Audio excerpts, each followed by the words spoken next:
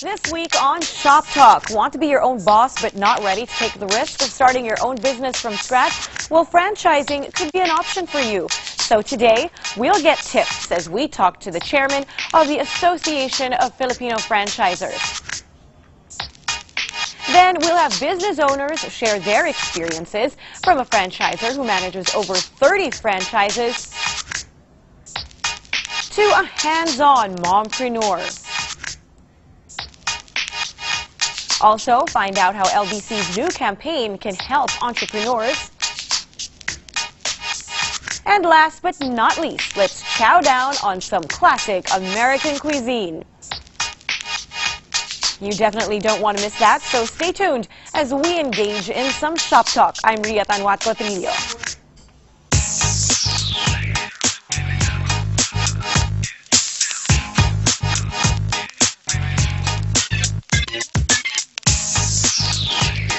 Now, let's get down to business. Is franchising for you? We'll get the answer from Armando Butch Bartolome, chairman of the Association of Filipino Franchisers Incorporated. He is also the president of GMB Franchise Developers. Hi, Butch. Welcome back to the show. Welcome back, and thank you for inviting me again. Great. We need a lot of trends. A lot of trends we need to talk about, so we definitely need to pick your brain about franchising. But let's start off with businesses who are thinking about maybe their business is ready to be franchised out. If you're a potential franchiser, what do you need to know and consider before you do that? Well, the biggest temptation is that you get a lot of people inquiring whether you're franchising. So it grows from 1 to 3 to 10 a week.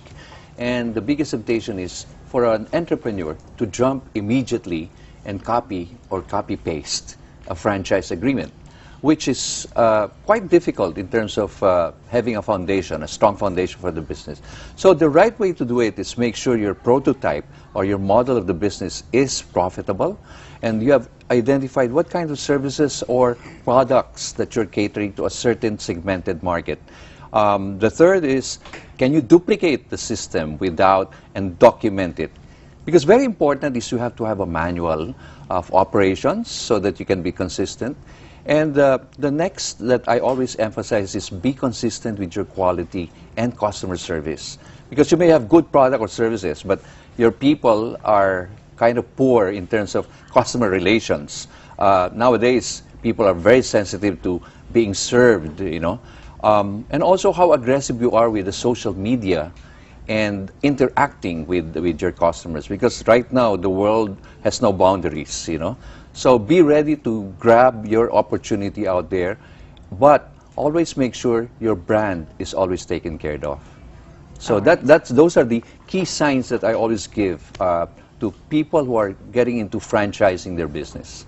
Okay, so it doesn't mean that someone comes up to you and says, hey, I like your business, I'd like to help you expand it, I have the money. It's not as simple as that. It's all the processes you mentioned. You have to have a very passionate franchisee, a partner. Because if he or she will just invest money and not take care of the brand, you might as well say goodbye to all your hardship, you know. Because this is blood, sweat, and tears, you know. Creating a business or starting a business concept, it's not an overnight success, you know. It takes time. There's a compounding effect on that, no?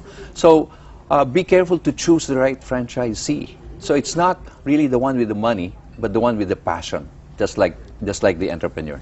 Right.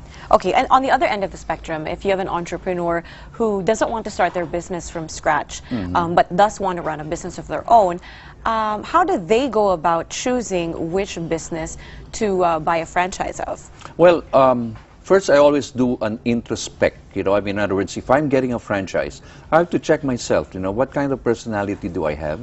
How much financial resources do I really have without going first to the bank?